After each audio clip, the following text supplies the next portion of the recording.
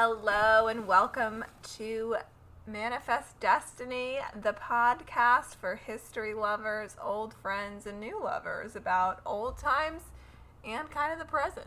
We're going wide with this. I really like that. Can we lock that in? We can lock that in. Ooh, it's a very weird and rambly mission statement. So anyway, I am your host, Blair. And I'm Rebecca.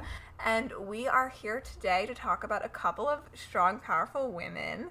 I will let Rebecca take it away with what she has to share with us today. Yeah, so I got a good one for you today. Okay, I'm pumped. Because you know what? It's a woman that's not only a strong, powerful woman, but a woman who is just angry.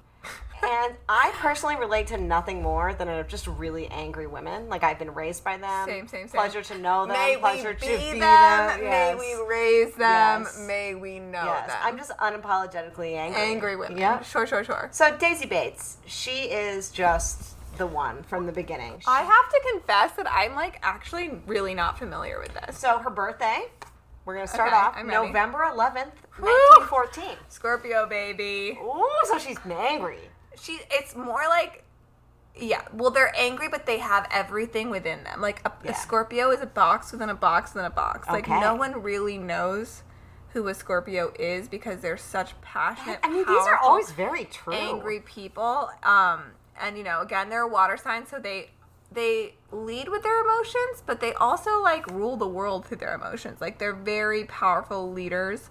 And they're just extremely manipulative and good at what they do. They're the most manipulative sign. I would say that Pisces are manipulative and oh, it wasn't me way. But Scorpios are this is who I am. This is what I do. Yeah. I was put on this planet to be in charge.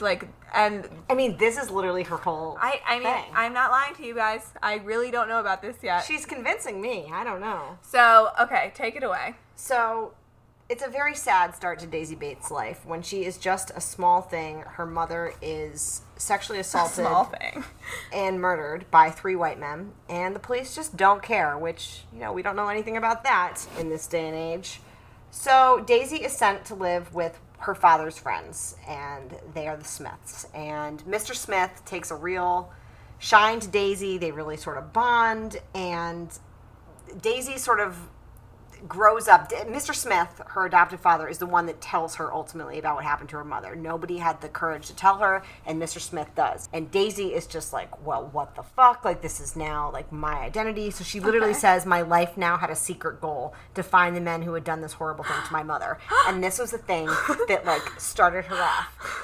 So I'm not. Daisy, at, all of 15 years old, decides that she is going to find the killers of her mother. She's an original murderino. She is literally the original one. She's the original fucking Michelle McNamara. Okay. She's out there looking for the killers. And she is in this commissary one day and sees this young drunk guy, who is looking at her really, intently and guiltily. And she's like, oh my God, he recognizes me because of my mother. And so what does she do? She starts coming to this commissary every day and just sitting at the commissary bench and staring at this guy. She just stares him down until this man, I kid you not, drinks himself to death and dies in a ditch. And at one point, weeks before he died, he pleaded with her. He's like, please, I'm sorry, stop staring at me. And she's like, no, I will not.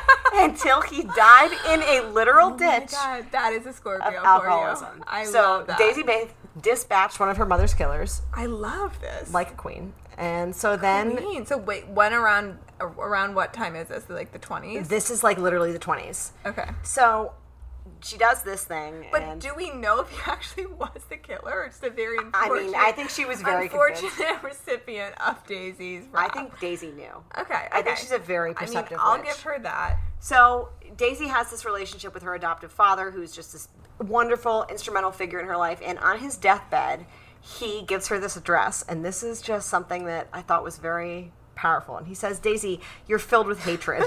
Hate can destroy you, Daisy. Don't hate white people just because you're white. If you hate, make it count for something. Hate the humiliations we are living under in the South. Hate the discrimination that eats away at the South. Hate the discrimination that eats away at the soul of every black man and woman. Hate the insults hurled at us by white scum, and then try to do something about it, or your hate won't spell a thing. And so Daisy takes this straight to heart, and she's like, well, my hate is going to do a thing. So she marries this guy, Lucius Bates, Daisy Bates, and together in tandem. I think Lucius maybe had laid the foundation. Tell me more about their love story. Do you know how they met? He was married to somebody else. Classic. And Daisy was significantly younger. She was, I think, all of 17, 18. And they fell in love, and he divorced his wife, and they got married. And he had started this paper called the Arkansas State Press, which was a black predominantly paper. Is he black? Yes. Is she black? Yes. They're both black. You could have told me that. I thought you knew. I didn't know. Well, she's black, everyone, if you didn't know. I mean, I think it was kind of implied when I said that 3 white men specifically, like, killed and raped her. That was not clear to me. Well, she's very much black. I figured it was just more evil white men.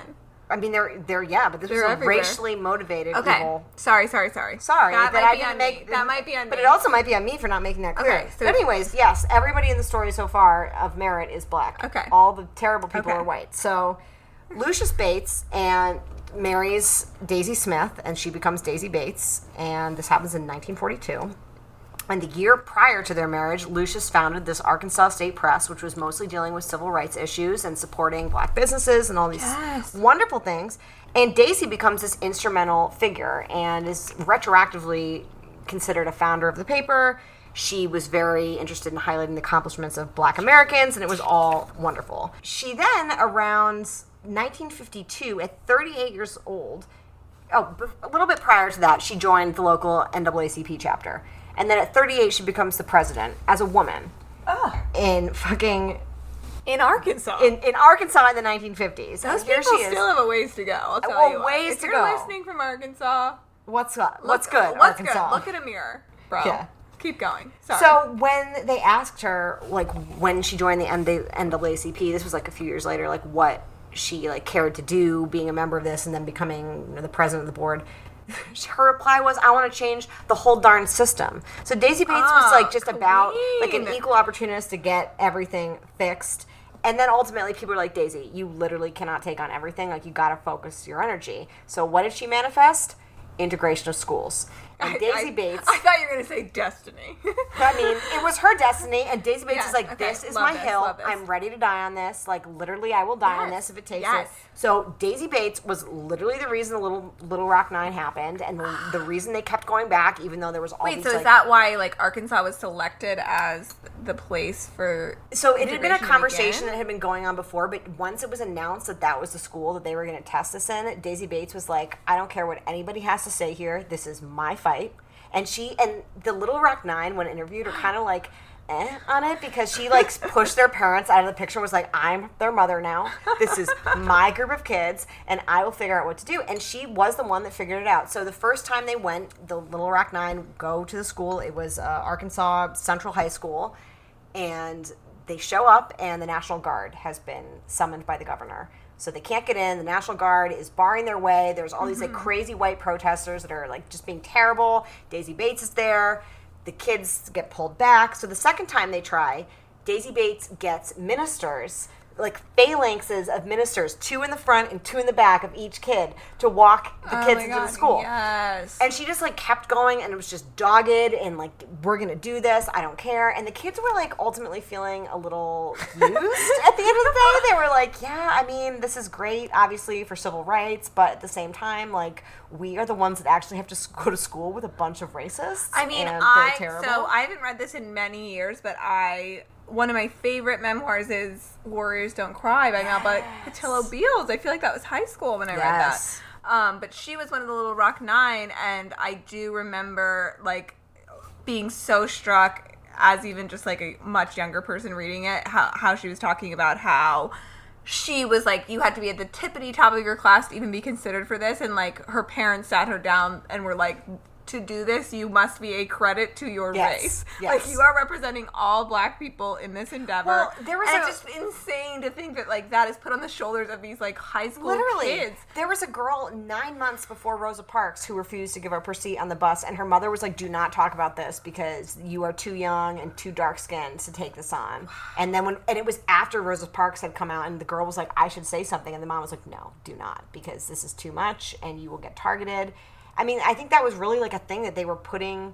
You think about the Birmingham massacre. Like, that was very much martyring these little black girls that were killed and turning like children into these focal points of the civil rights movement. And that's so fucked up that was the only way people were able to humanize this, is if we made like really like young children. Like Ruby Bridges, yeah. Right. Like we had to like personify it in like a very childish form for people to actually like wake up and give a shit, which is fucked. I mean, it's just so interesting.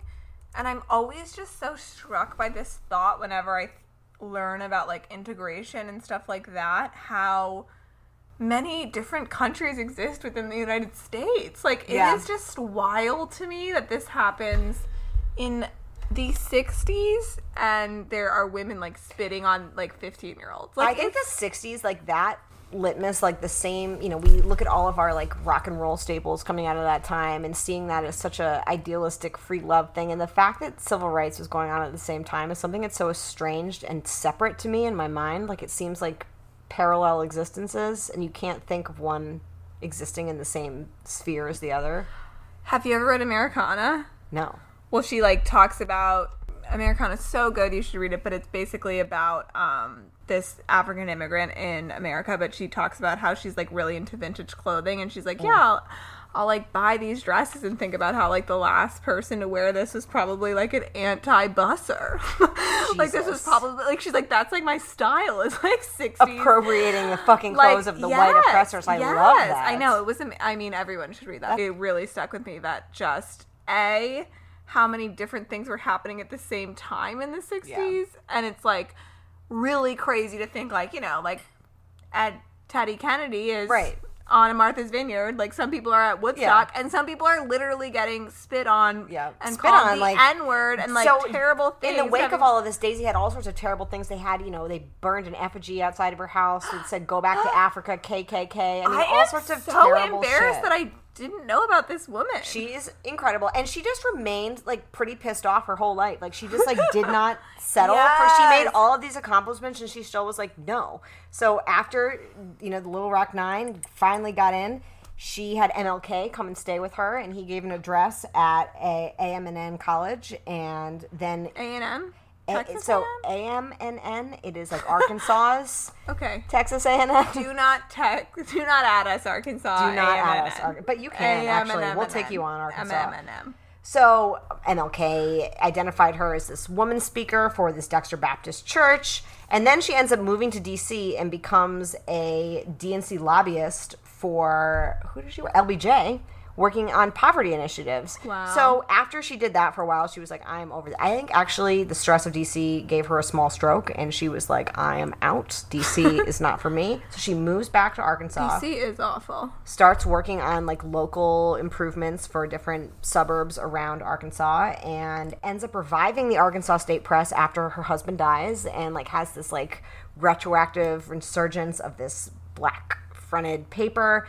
And then she died in Little Rock in 1999. In Little Rock? In Little Rock. So this was a woman that pretty much gave her life to civil rights, and I think it is really fucked up that I never learned about her in high school. I've never heard.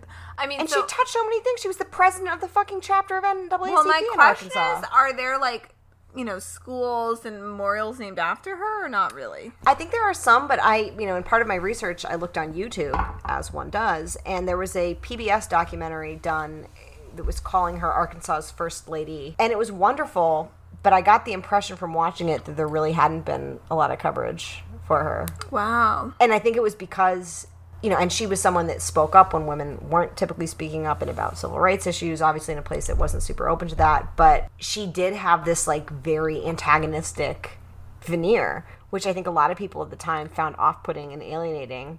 But now, personally, I think it's like the greatest thing a woman can be. It's just like unapologetically angry about a situation. Difficult woman. Just like, I'm fucking pissed off, and I'm gonna fucking be pissed off. Oh, I love that. What a queen. I love that too. Yeah. And sometimes I mean, not to impugn myself, because I do think I am a powerful woman, a powerful witch, etc. Yes.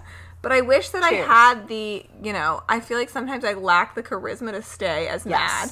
Like, I will go through, like, a horrific customer service experience, and then I will, like, be like, I'm gonna yelp this. And then you never do. And then I just get home, and I'm like, you know what? He was doing his best. I was doing my best. My anger just subsides. Like, I do think some people are put on this earth with, like, a righteous cause, and, like... Well, she also, like, it's was like, aware of her mother being fucking murdered. Wake up pissed about it. Yeah, like a racial... That is so her adoptive father being like, don't be angry, use your anger to burn it to the ground. And she was like, yes, I fucking will. Like, I will torch these motherfuckers. That always reminds me of, the movie 300. Shout out to 300. But there's a scene... Shout out to movies that came out when we were in AP US history in 2008. I feel like it was on HBO every hour in high school, so I watched it a lot. Sip vodka that we'd water down from our parents. For sure. Okay, well, one thing about 300 is that I remember our friend, I won't name her, but she was like the first person to have sex in high school. Rebecca and I were not on that level whatsoever. Not quite. We were really into U.S. history, though. Yeah, 100%.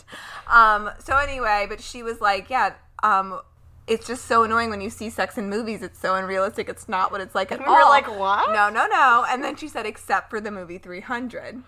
That is the most accurate.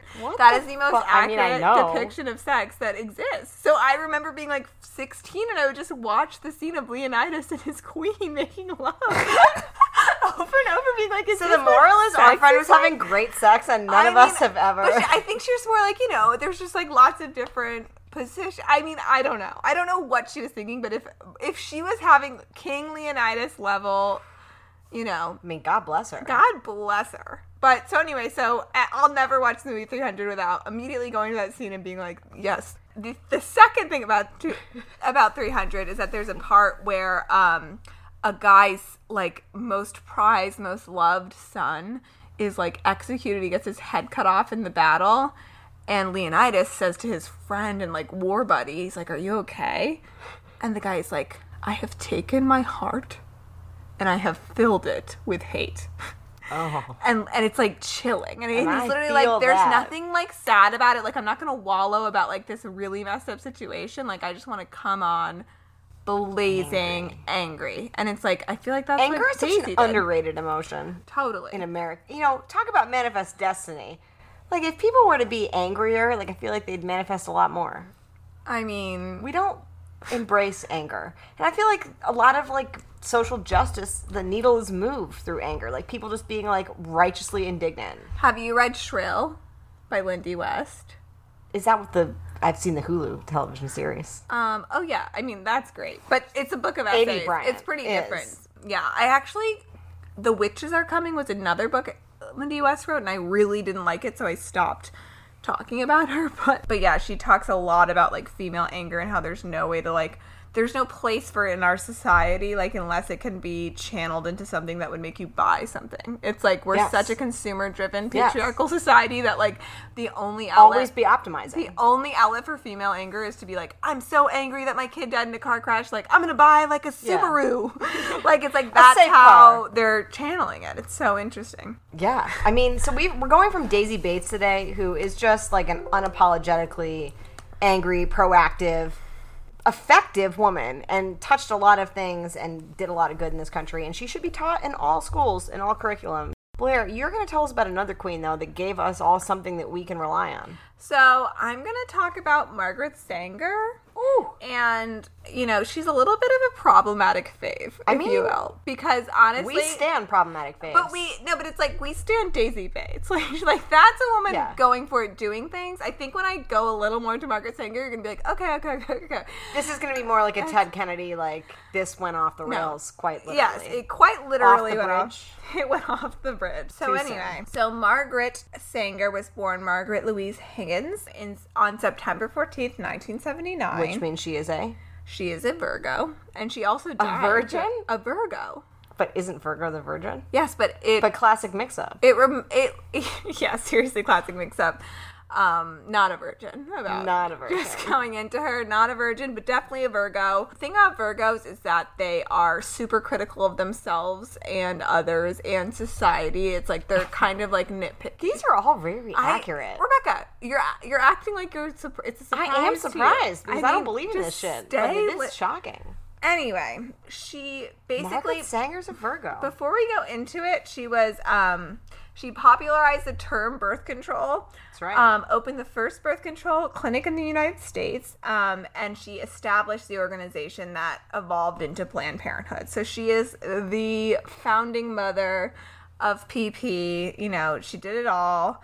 And it's interesting, I think we can talk a little bit about her creating the term birth control because in a lot of ways that has held like the movement back. Because people don't like that. People don't like that it's birth control. They don't like that it's a killing of babies. It's not. So anyway, Sanger was born in a very large family and she was actually, her mother died giving birth. She gave birth to 17 people, 17 humans. As one does. As one does. 11 of them lived past childhood, so Sanger was one of 11.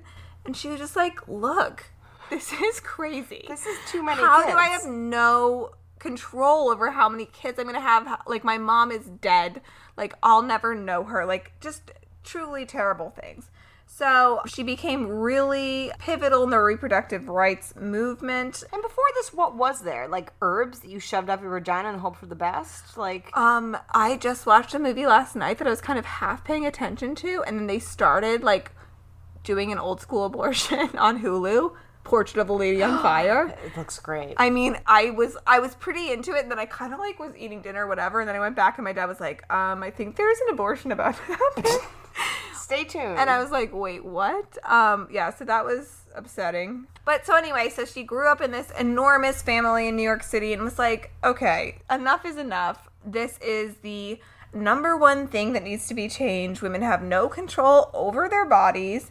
And she ends up saying, enforced motherhood is the most complete denial of a woman's right to life and liberty. To which I just wrote, yes, queen. Yes. It's like I don't want to do that. I'm not trying to beat around the bush. You know what I meant? So she felt that in order for women to have a more equal footing in society and to like lead healthier lives where you don't die at the age of 28 randomly, like we gotta do something. We gotta start the American Birth Control League, which she did in 1921, which ultimately becomes Planned Parenthood as we know it. 1920s, what a time. But I mean, can you believe, like, hearing that date, 1921, as the founding of Planned Parenthood just shows you what a badass she was, because like I feel like people were just like doing the Charleston back then. Like, no one, like, it's like, yeah. Coitus interruptus was the Charleston. Coitus interruptus was the main way of birth control. She opened the first birth control clinic in 1916, and so she's distributing information on contraception, and an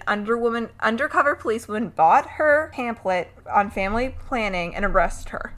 Not Arrested her? Arrested her. You just said arrested her. I said whatever. Not a sister. Not an ally. Truly, Not like this an ally. undercover policewoman was not cool. So she was like, women need to be able to determine whether or not they're bearing children. So she ends up going to jail more than once for these beliefs. And so despite being this kind of like middle class force of nature, which is incredible, and it was like during a time when the middle class was really growing. So it was something for other middle class women to look at and be like, yeah, like why am I having 19 kids? And again, as American history goes on, a huge way that the middle class and the lower classes are divided is through how many children they have and how many mouths they have to feed. Like, in a lot of ways, that's how middle class transcends the working classes. Totally. So she was... And it is. I mean, it's access to preventative measures. If you have money, you have access to birth control. Yeah. I mean, exactly. But so this is where it gets a little sticky and not chill, is that she was a proponent of eugenics. Yes, so they always are at this time. Well, she's like, we're going to start using eugenics to, like, she's like, we're using birth control to create, like, a whiter future. Like, we don't want African Americans to be able to... To which Daisy Bates would have said, fuck you. Well, she organized in New York City the first birth control clinic with all female doctors, which is kind of cool, but it was in Harlem. served an African-American population, and it was literally just her being like, please don't have more babies. Like, we want, like, a whiter future. So it's just interesting because, so she is this very complicated figure because she obviously is one of the first people to recognize and voice that women are dying from botched abortions, women are dying from childbirth, women are having way more children than they can feed, women are losing their livelihood and their independence to children, and she's very vocal in saying, like, what women need to move forward and be powerful in the world is to get rid of this huge burden of not being able to control how many kids you have. But at the same time, she was a classic 1920s mouthpiece for eugenics, which is so crazy and awful. So very interestingly, a couple of years ago, the House Republicans campaigned to have her portrait taken out of the National Portrait Gallery in the Smithsonian. But J. Marion Sims is still there, I'm sure. Well, I mean, it's just interesting because they, I think, wanted to get rid of her because she was like a strong, powerful lady. But they kind of said, you know, she had, quote unquote, an inhumane's life work, which is kind of, which is a religious reference being like, you know, she's telling people not to use the Lord's semen plan. Okay. And then they're also, it's her being like, but they're also saying, you know, Ben Carson is proclaiming that Sanger believed that people like me should be eliminated. Which is, you know, very legit. So it's like so she was removed from this portrait gallery and is kind of, hasn't really claimed her place in American history. And a big part of that is how complicated her legacy is and how kind of messed up it is. It's a really interesting topic because it's, you know, it's taking all of these people within the cultural lens that they came in, which is something we've talked about before. But how do you celebrate the accomplishments of somebody that has impacted so many, you know, millions of women and justify that with some of the like really terrible beliefs that underpinned that? I think that's like a very interesting way to deal with history, is taking both equally. But again, I just think it's not fair that I think she's being judged by this crazy standard. It's like, it's 1921. She's supposed to know that eugenics are awful, but But we have Andrew Jackson on the $20 bill. Right. It's like I'm all for judging people in the context of their times. But it does feel like Margaret Sanger gets way more shade. Of course she does, because she's a woman. Like, because she's a woman. It feels sexist. Gendered. It's definitely gendered. But I think that's going to be like a prevailing thing with this podcast, is like how much and how easily do we excuse behavior looking at it through a cultural lens? Like, everything we look at is going to have to, you know, be seen through the context of the time. Yes. Okay, well, my thing is like, maybe we don't look at it through a lens of this is bad or this is good. It's like, this is a lens of like, this is important. Right. Like, it was important that you recognize this. It was important that you disseminated all of this birth control information. Like, it's clearly coming from a very things can exist in darkly harmony. Awful place. Yep. But I think that it does exist in harmony. Is like there's a little passage in Greenwich Village in New York. There's like a Margaret Sanger place, and it has like the first Planned Parenthood, and it's like, just, it's like a name I didn't even like really, it doesn't even register with you. And then you look it up and you're like, this is someone who's not being, it's that Margaret Sanger. Do you know that we have now recorded 4 episodes and you have mentioned that you're from New York in every single one of them? First of all, I was waiting. I was going to see if it took 4 to see. I was going to call you out in 3, but I was like, I want to see if she goes to 4. I hate you. And you did. Sorry to be more interesting New than Yorkers are so annoying. They're literally, every chance they get, they're like, oh yeah, so when I was riding the subway in New York City, where I live, in New York. Rebecca, you talk about where you live. No, I have not mentioned it once. No one cares. No, don't say it. DM us if you know where I live. Because you don't, because it's not been mentioned once. DM me. DM me if you know Blair's street address and her social security number. Because you already been figured it out. Okay. I take that as feedback. And so today's episode has been brought to you by 2 just strong, unapologetic queens. And, you know, for good times... Are we the apologetic queens or are Mary... No, we're trash. Daisy Bates We're talking about Margaret. Daisy Bates and Margaret Sanger. And they both have issues that we, you know, can acknowledge. I stand by Daisy 100p, though. Yeah. Yeah, I mean, Daisy Bates was pushy, and I like that. But she wasn't as awful. Like, Margaret Sanger was like a fucking ideology. Racist. Right. Was terrible. So, yeah, so we are, you know, kind of attempting to thread together these random things we're doing. But, yeah, we're not doing a great job. We're not doing a great job. But tell us what you think, because I see them as 2 very trailblazing women that were complicated. And it's like Margaret Sanger. Maybe our legacy will be that one day too. People will be like, they were complicated and That's what I want on my grave. Like, trailblazing, complicated woman. Yeah. God, love it. Well, I miss you, Hillary. I hope you're doing well out there. I hope that you're all having a great day, and we will see you soon.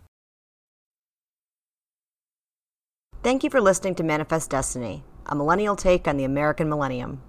If you enjoyed our show, please leave us a positive review on your preferred podcast platform, but only if you enjoyed it. Looking for a history fix in between episodes of Manifest Destiny? Be sure to follow us on Instagram at Manifest Destiny Pod for exclusive content and quality memes.